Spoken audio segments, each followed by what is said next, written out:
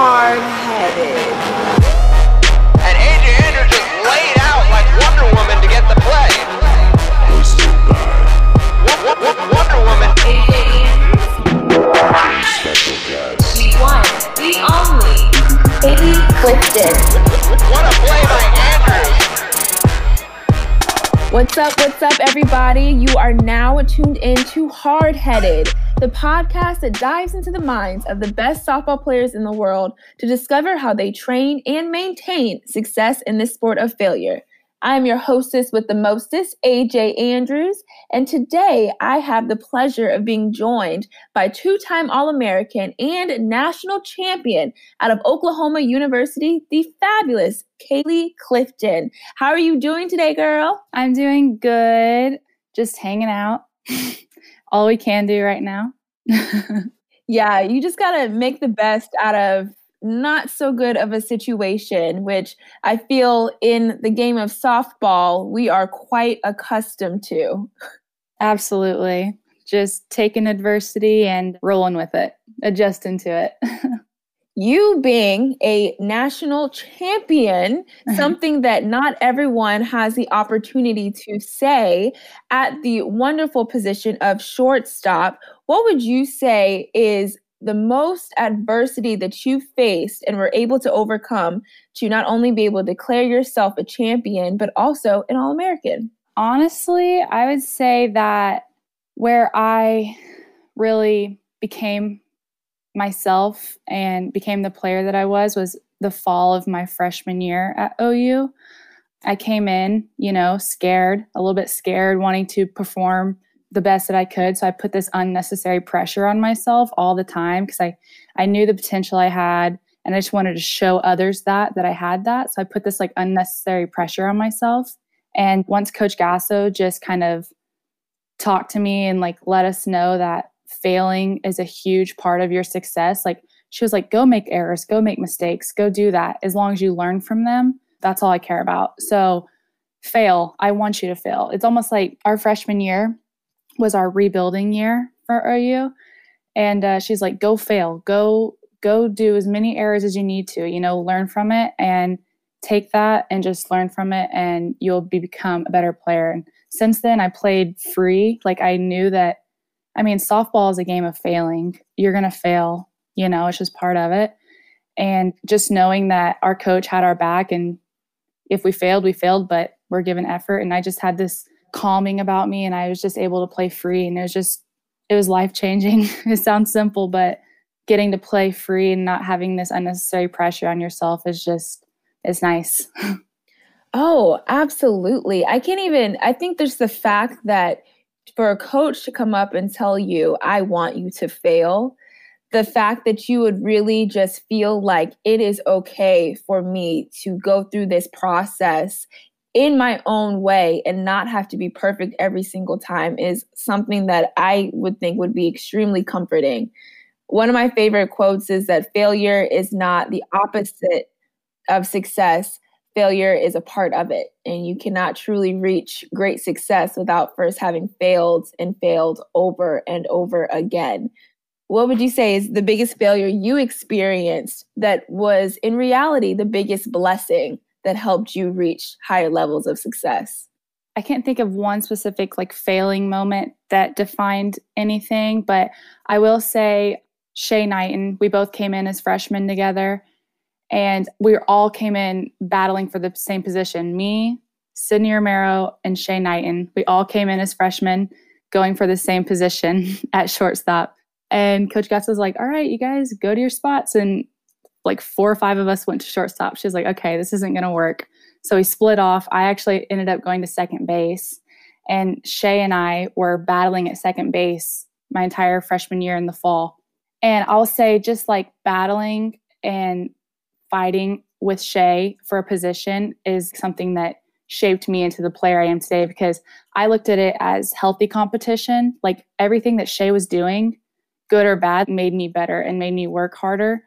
And I think that there's beauty in healthy competition. And I would say Shay absolutely made me better because I failed several times, when I was fighting for that position, but it just made me want to be better and do better. So I would just say it all came in the off season of my freshman year, really. I think that is so important. Sometimes we don't realize just how much your teammates can help you get better. It's not your opponents that are going to shape you into the player you are. It's the people that you step on that field with every single day. How are you able to turn that competitive spirit into something positive instead of hating Shay for having to compete with her in order to win that spot? I mean, no doubt. I think even Shay would admit to it. Like, because I mean, everyone wants a position, but honestly, we just respected each other so much, and we were good friends, and we almost just made like a game out of it. Almost, it was just fun. I know that it sounds crazy saying like, "Oh, we're fighting for the same thing." There's no way it could be fun, but like, we made it fun, and like we found a way to make it fun, even if they were freaking hard, and coaches grinding us out, like whatever it was. But we just found a way to like keep it light. And that's what also I think helped both of us, is just having fun with it, but taking it super serious because we both know what we want. Absolutely. How were you able to truly win that spot at shortstop and become what is known today, the Kaylee Clifton out of OU?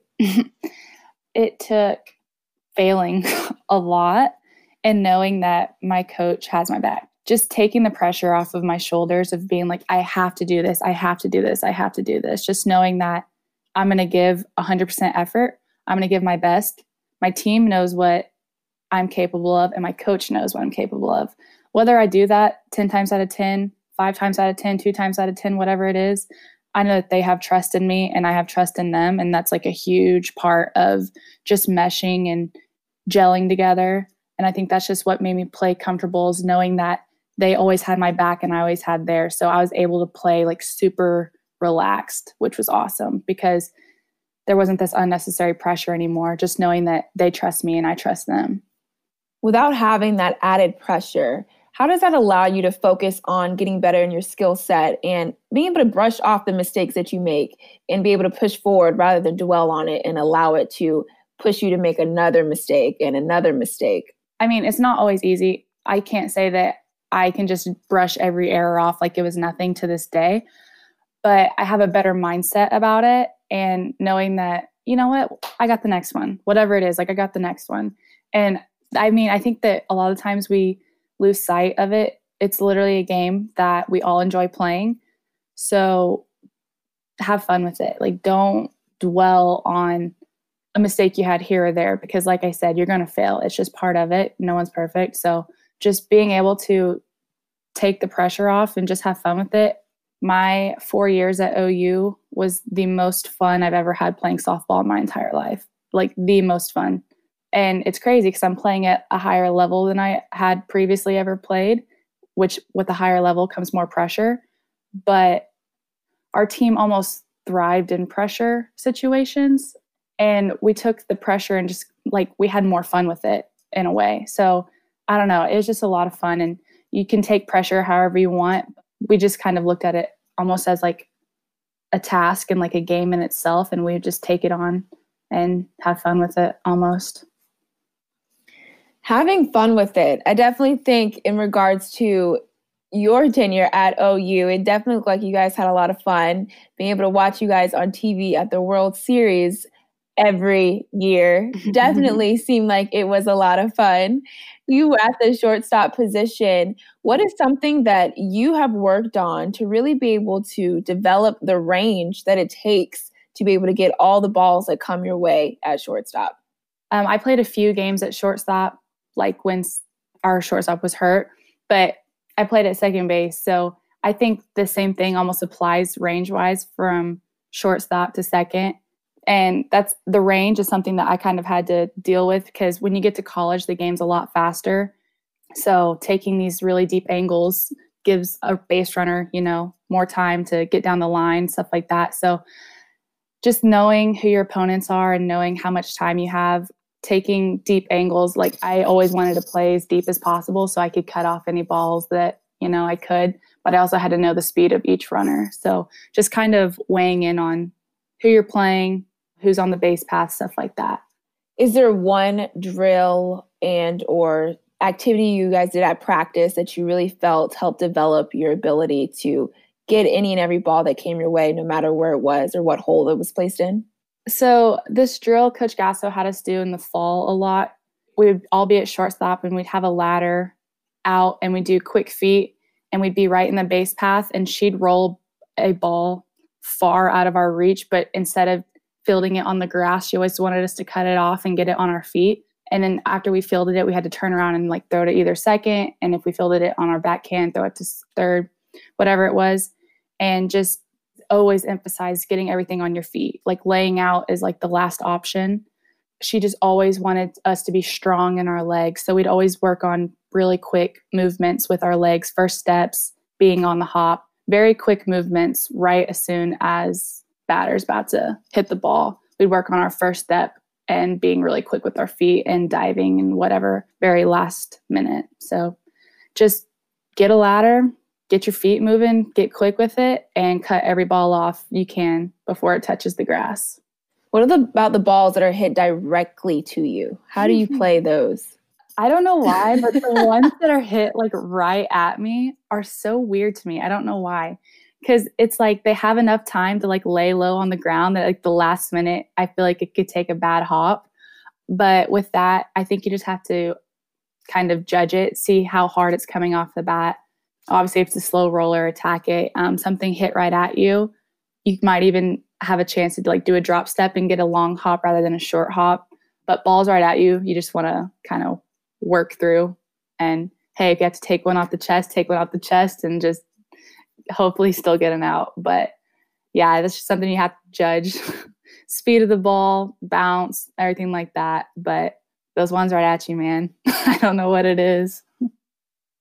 Oh, I feel it's the same way in the outfield. The balls that are hit directly at you on a line, they're the hardest ones to judge based off if you have to go back, if you need to go forward, how many it's more of a different look than the balls that have a little bit more air to them or they're hit more at an angle. When you are developing how to work on getting those balls that are hit directly to you or the balls that are hit in the gaps, in the holes, what is the main thing that you want to focus on right before the play is made?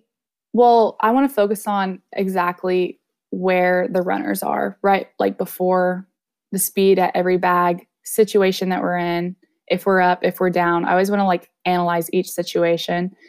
And then after that, I just want to make sure that I keep the ball in the infield and knock something down and get an out wherever it is, while also trying to stay on my feet.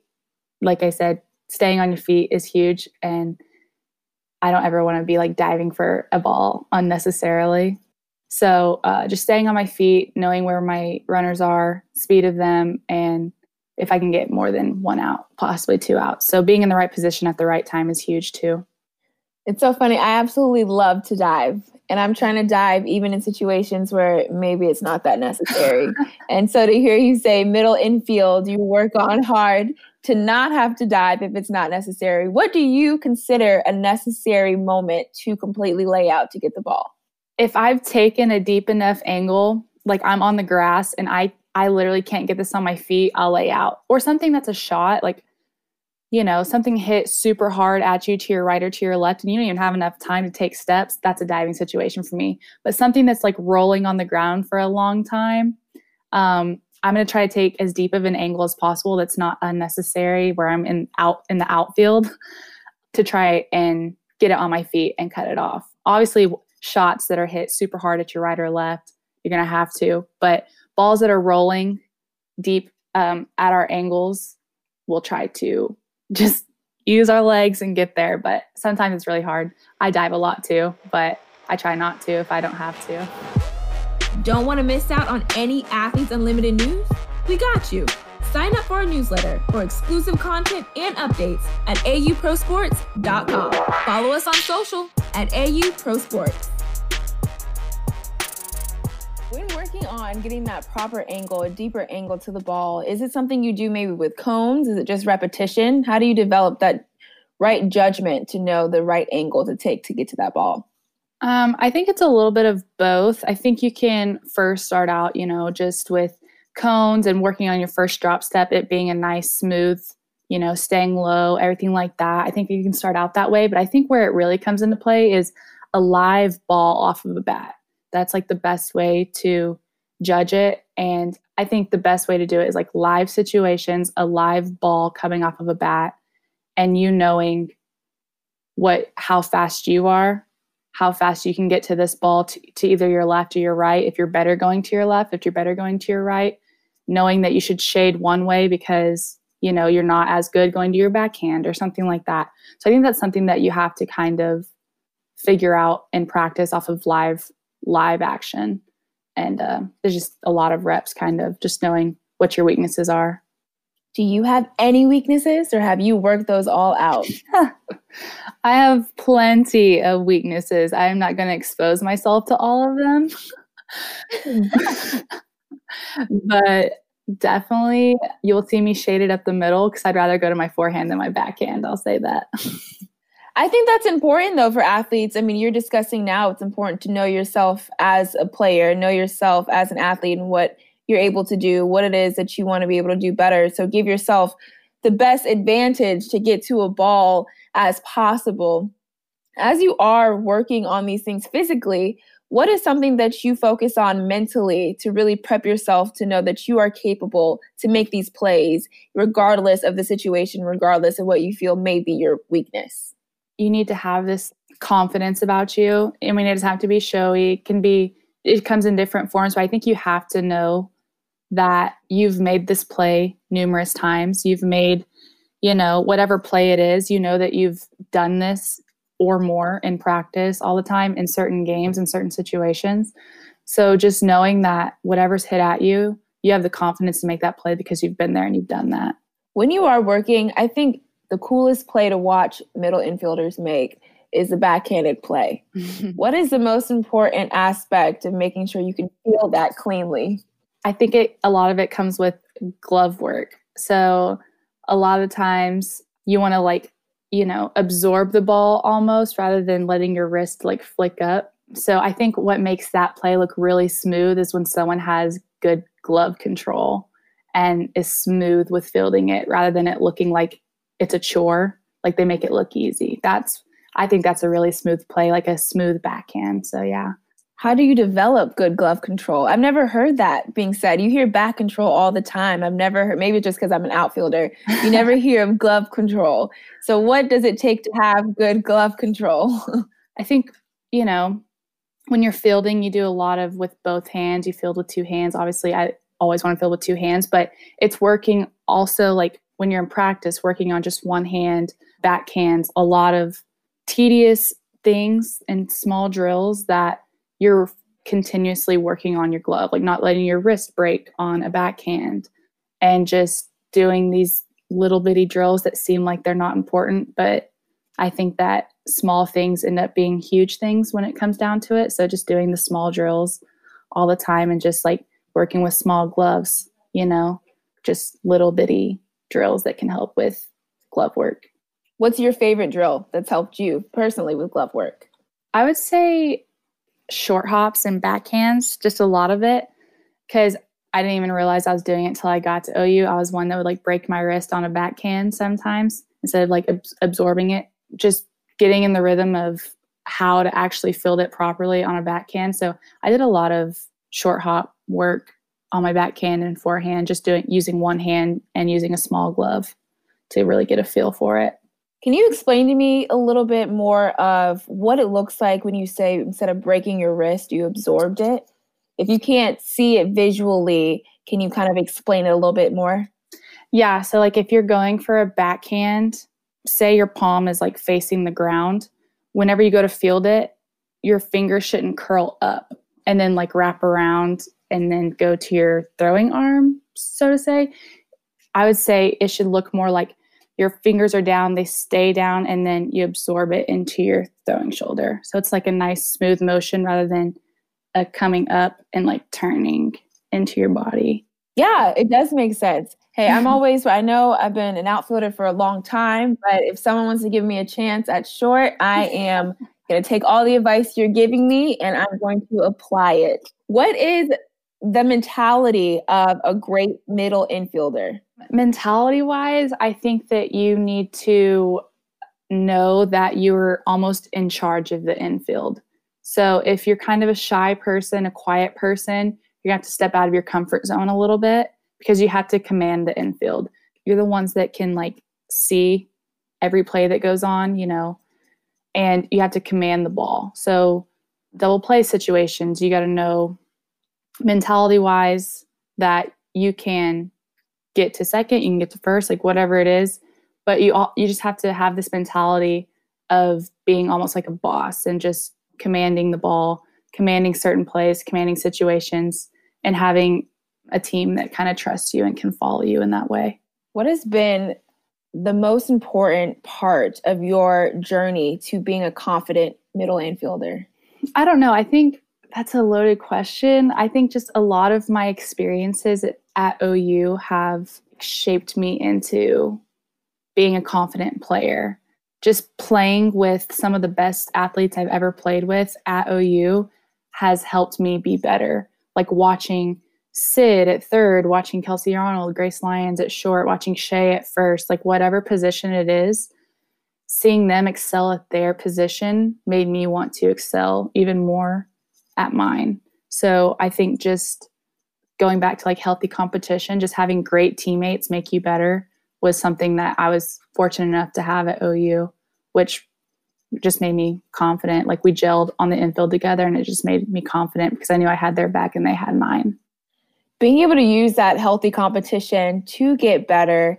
And there's just so many aspects to being a middle infielder that I feel adds so much pressure. And you're able to face that with the competition that you have with your teammates. In those moments when you're going up against a fast runner and they're up in the box, how do you handle that pressure, internalize it in order to get rid of that ball quickly, but still make a good throw? That's something that we'd work on at practice a lot, just with fast runners, because I know you're fast too. So we'd probably, if we were about to face you, we'd work on that a ton. But Coach Gasso would, you know, chop a ball on the infield and she'd set these unrealistic time, like this stopwatch on us to like get rid of the ball and make a good throw and get an out. It's like, we're like, this is so unrealistic, coach. No one's this fast. But she'd put this pressure on us to, you know, get to the ball and get rid of it as fast as possible and make a good throw. So we were always pushing our limits at practice with like these unrealistic times down the line that we had to beat. So we kind of always put ourselves in those type of situations.